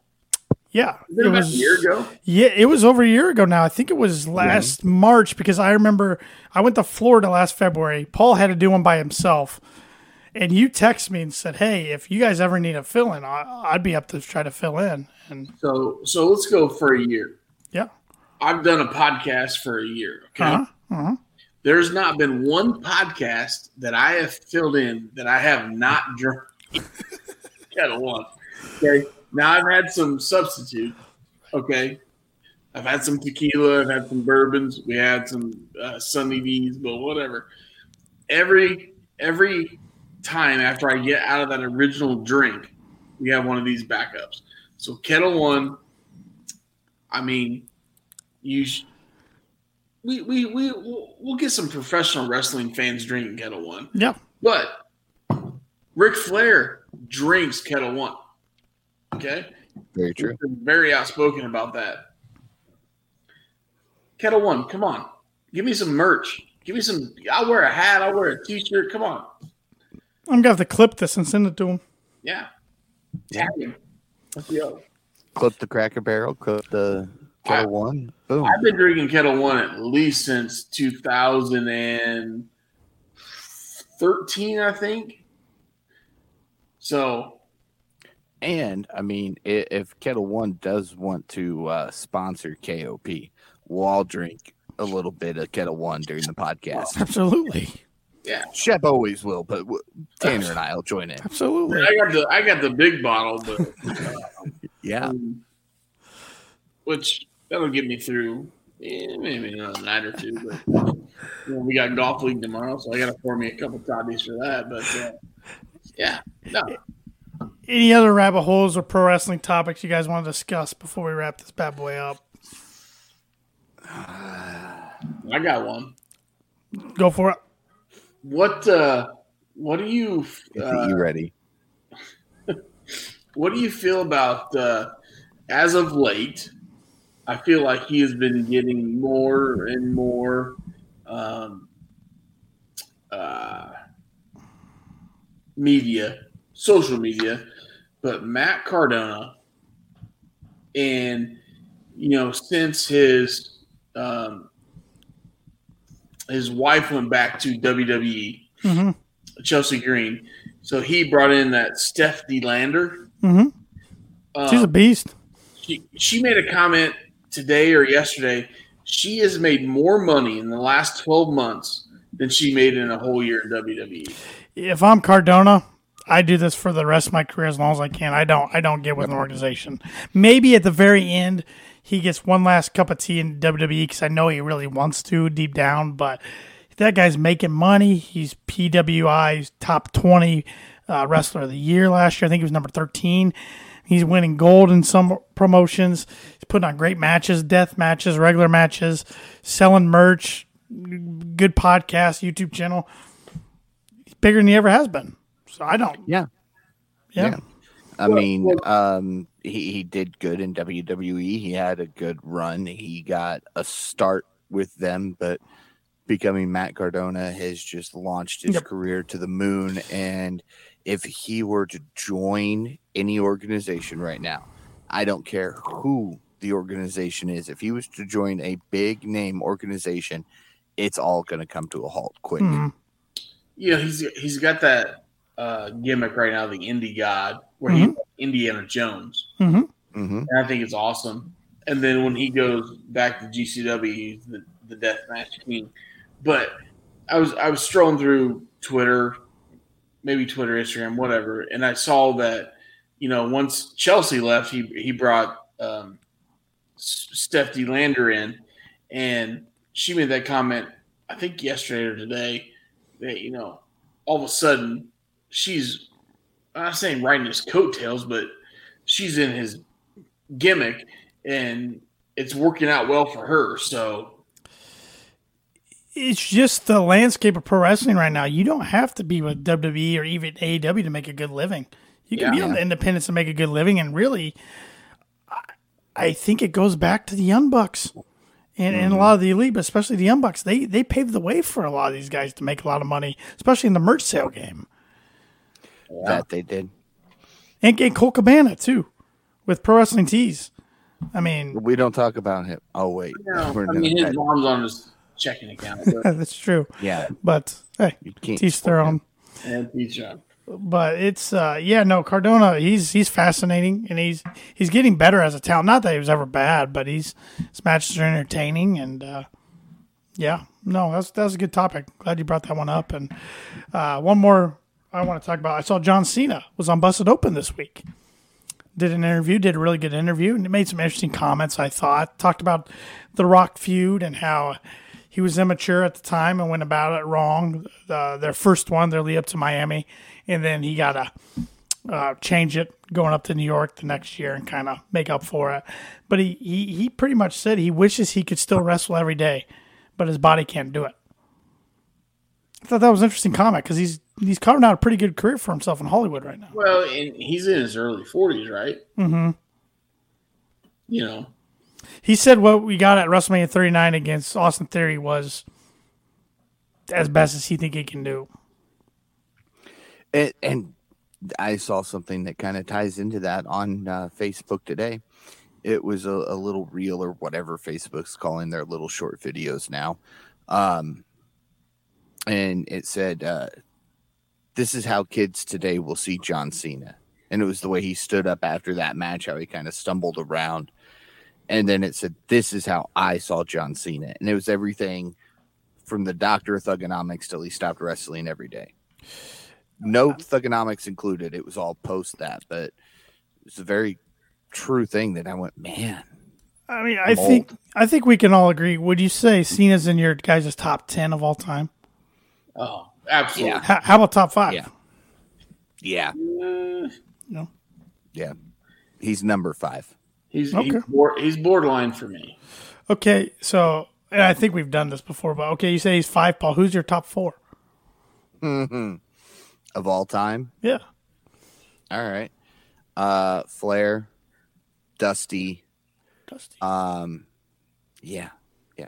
All right. Nothing will ever beat the Hard Times promo. Wrestling fans know the non-hard time or the Hard Times promo.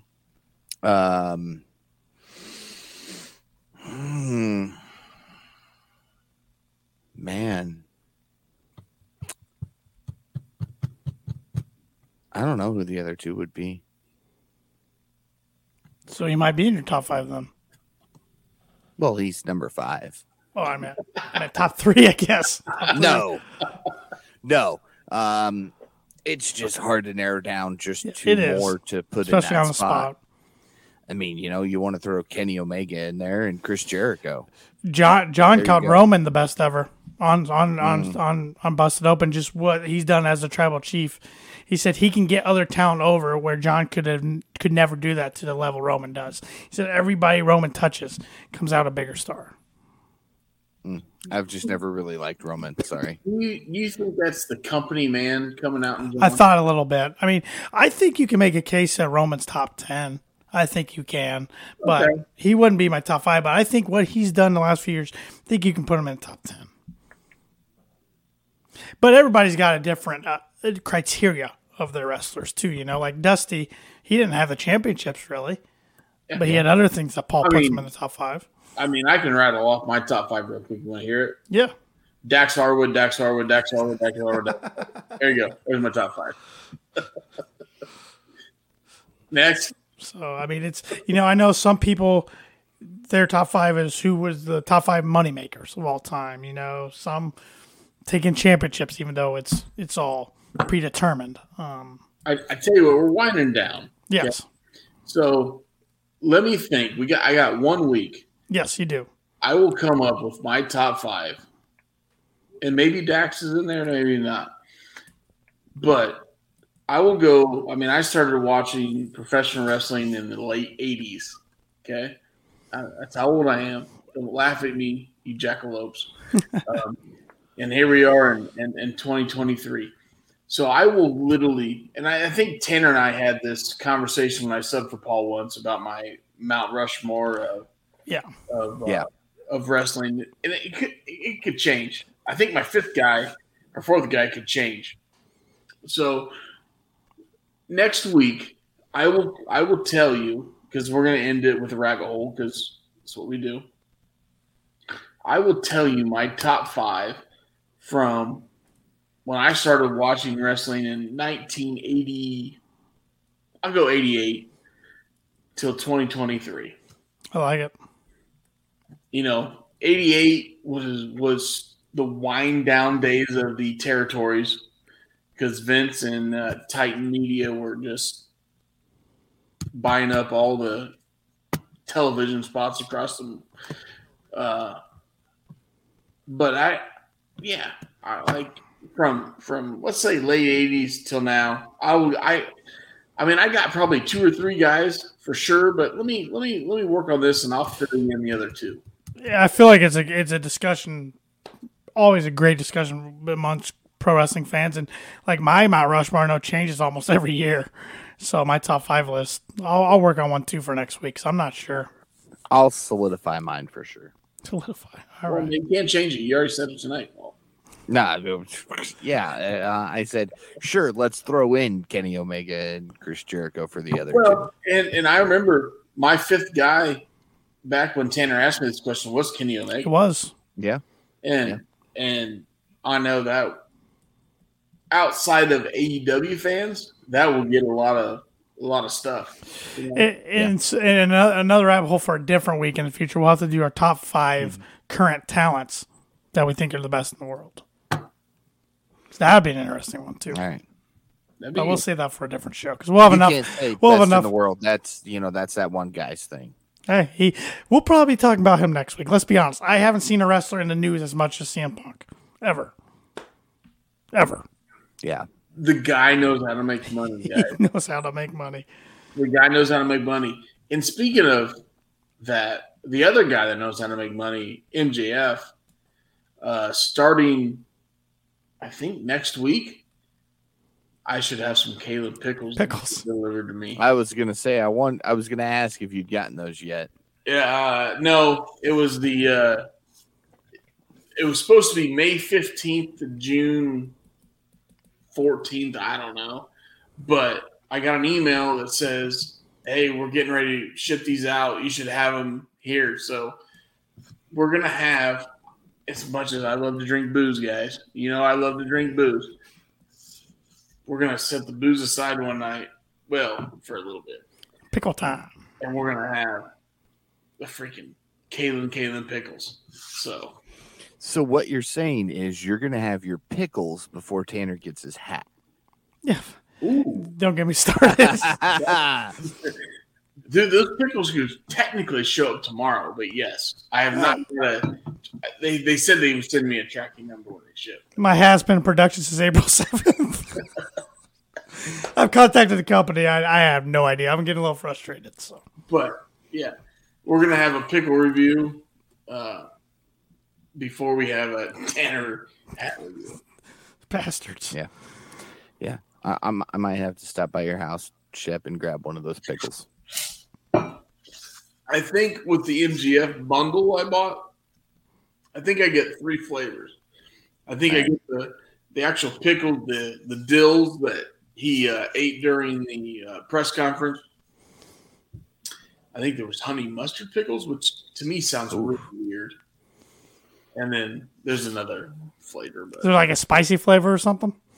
Yeah, maybe a spicy sriracha or something like that. Ooh. I'll eat the dill. You can try the other 2. The dill pickle. I want to eat the dill pickle and then start calling you guys dumb MFers. Well, I got one more thing that I know Paul's about to wrap this up, but it's just another tease of Paul for a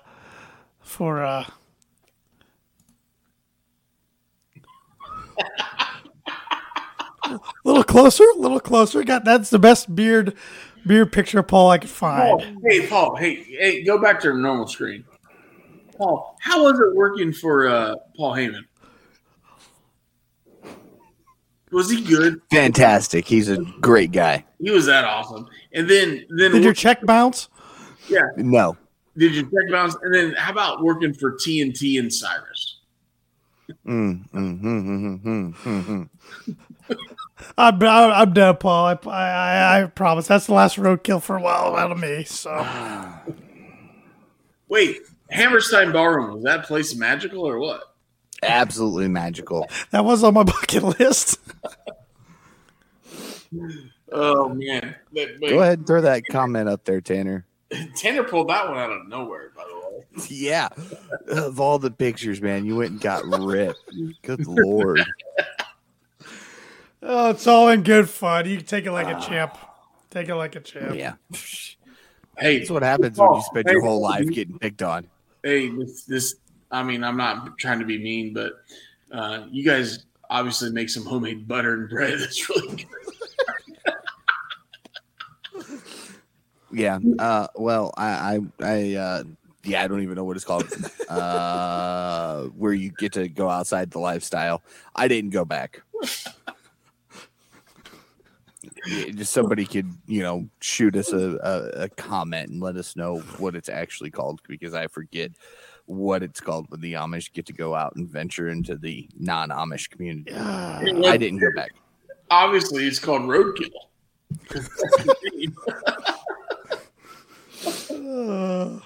I became roadkill. Yeah, you became roadkill. But hey, I'm probably gonna get last in the predictions way. now because of all this. Yeah. But look at it this way. I look good for my age. True. It's true. I mean, if we're saying I'm roadkill, I look damn good for my That's age. true. If you think about it, back in the day, how did Paulie decide to take an Amish-looking character and call him roadkill? Because they don't drive cars. That's Paulie, That's another man. rabbit hole we will not go down here because, yeah.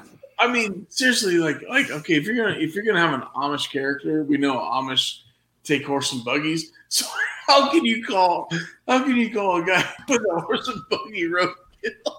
And you know what? We might get canceled because of my comments, but I'm just saying. I mean, Amish guys don't have internet and laptops. I don't think they're listening to the podcast. I don't think you have to worry about it. I haven't seen any Amish towns on the analytic demographics, so I think we're all right. Have we made it to Dutch yet? Oh man, The Dutch do not like us. this is right. I mean, Martin Schuley, best hockey player ever. Oh God. I think that's a good wrapping up point for the week. Yeah. I'm waiting. Shep, he says he won't bring up roadkill anymore. You wait. I bet you by the end of May, it will not say Paul Zartman on the screen. It will say roadkill. Man, and you're right, Paul. If I had control over that, I would change that heartbeat. That's an overlay too. That's not a changeable one. No. If he changes that to roadkill, I'm stuck being roadkill the entire episode. All right. How about if you get last at Double or Nothing, the post Double or Nothing episode, I get to do that. All right. Plus, Shep said he's going to get me a hat. So. Yeah. So, and remember, if I lose, Shep's getting me a hat. So I'll wear the hat. I'll be roadkill on the screen. It'll be fantastic. Yeah, we still got the big running bet between me and Shep for All In August. If it's the big trios main event that we all want, then I'm in trouble and owe Shep a wrestling shirt of his choosing, and I got to do 2 shots of his choosing too. But if it's not CM Punk and FTR versus the Elite, then opposite goes for him. Hey, you know what? I'll go in on that too. I'll go 50-50 with somebody on a shirt or 50-50 on drinks. All right. I'm not even picking a side. I'm just going 50-50 with the loser. I got some crazy cousins in Kentucky that make that moonshine stuff. So. Yeah, I'll have to get a hold of my buddy whose family makes the Polish whiskey I had at the wedding a few weeks ago. Yeah, I'm just going to help somebody buy a shirt and take some shots. That's all I'm doing. I don't care who it is. Of course. Hey, coming around that pay-per-view time, that'd be really close to Tanner's bachelor party, right? Yeah. I'll already be married by that. So. Oh yeah, that's August 5th. Yeah. Oh shit! I thought it was September 5th. Oh, you're August 5th. Yeah. All right. You should have a save the date. Jeez. I do. It's on the fridge, but you think I look at that stuff? My wife's in charge of that. No. Yeah. Yeah. Well, August 5th is the wedding. So Stay tuned for a special edition of KOP August 5th as we live stream Tanner's wedding. That would be an interesting one. well, what are we going to do about the bachelor party in July? That's when we should go live. Boy. Oh, boy. Yeah. Everybody, all of Tanner's friends. Oh, boy. Because all of Tanner's friends probably, they know of professional wrestling, but A lot of them make fun of me for it. yeah, so do mine. It happens. Yeah. It's all right. I tell them it's I don't just like have watching their friends, favorite so. show or movie. But if we have your friends live on a mic and they're making fun of you, and you have Paul and I questioning those guys, True. Yes. that could be very entertaining. True. And I have a video camera. I'm just saying. And it shoots in like 4K. So Well, if Paul has that, I have cocktail buying power. So, We're set. yeah. Set. And I mean, if we have the bachelor party at the H&H Dance Studio, I don't know if you guys know what that is. Wink, wink. We could really go live. people who aren't from our area are searching H&H right now. Let them. Let them go. Let Yeah. them go. I mean, we're lucky in our area in northern Indiana. We have the H&H Dance Studio. Just a legend. Are we lucky, though? You know, Weren't we going to wrap this like 10 minutes Yeah, Paul. ago? Paul's been waiting to wrap this up. Paul E. Zartman. Paul E. Zartman. That's your new. That's your new nickname. It's a D. Well, the E now on this podcast. The wise man. although Paul Zartman. hey, but your boy Munt, right? Yeah. I'd like to get him drunk and party with him. Oh, he's pretty funny. I'll tell you a story off air here in a minute. So Ooh. Ooh. All right. All right. Wrap it up, Be Paul. sure. Yeah. Hey, yeah. What are you moving on? Well, be sure to check out kickingoutshop.com so you can support a great podcast, look great doing so. You can get a What Are You Drinking shirt like Shep's wearing. I didn't throw mine on tonight, but you can get a rabbit hole shirt. You can get, if I had the pencil, you can just get the logo. We've got all sorts of things to choose from on there. And don't we have like a promo going on right now, Tanner? Spring 23 through Memorial Day gets you 20% off. So there you go. Go save some money and support a great podcast while you look great doing so. Be sure to follow the Kicking Out Podcast on all social media at Kicking Out Pod. Be sure to like and subscribe to the YouTube channel. Follow us on Twitter. And be sure to listen to the Kicking Out Podcast wherever it is you listen to your podcasts. If it happens to be Apple Podcasts, leave us that 5-star review because we are 5-star KOP. They'll be home soon. Don't worry. Anyway, as the reigning and defending KOP Predictions champion brings out the belt, be sure to follow us all on social media. Follow Tanner Lee at TannerLee92. Follow your KOP Predictions champion, Austin Shepard, at TheShep27. Be sure to follow myself at Paul Zartman921. And with that, for Tanner Lee and Austin Shepard, I'm Paul Zartman. Join us again next week as we kick out yet another podcast.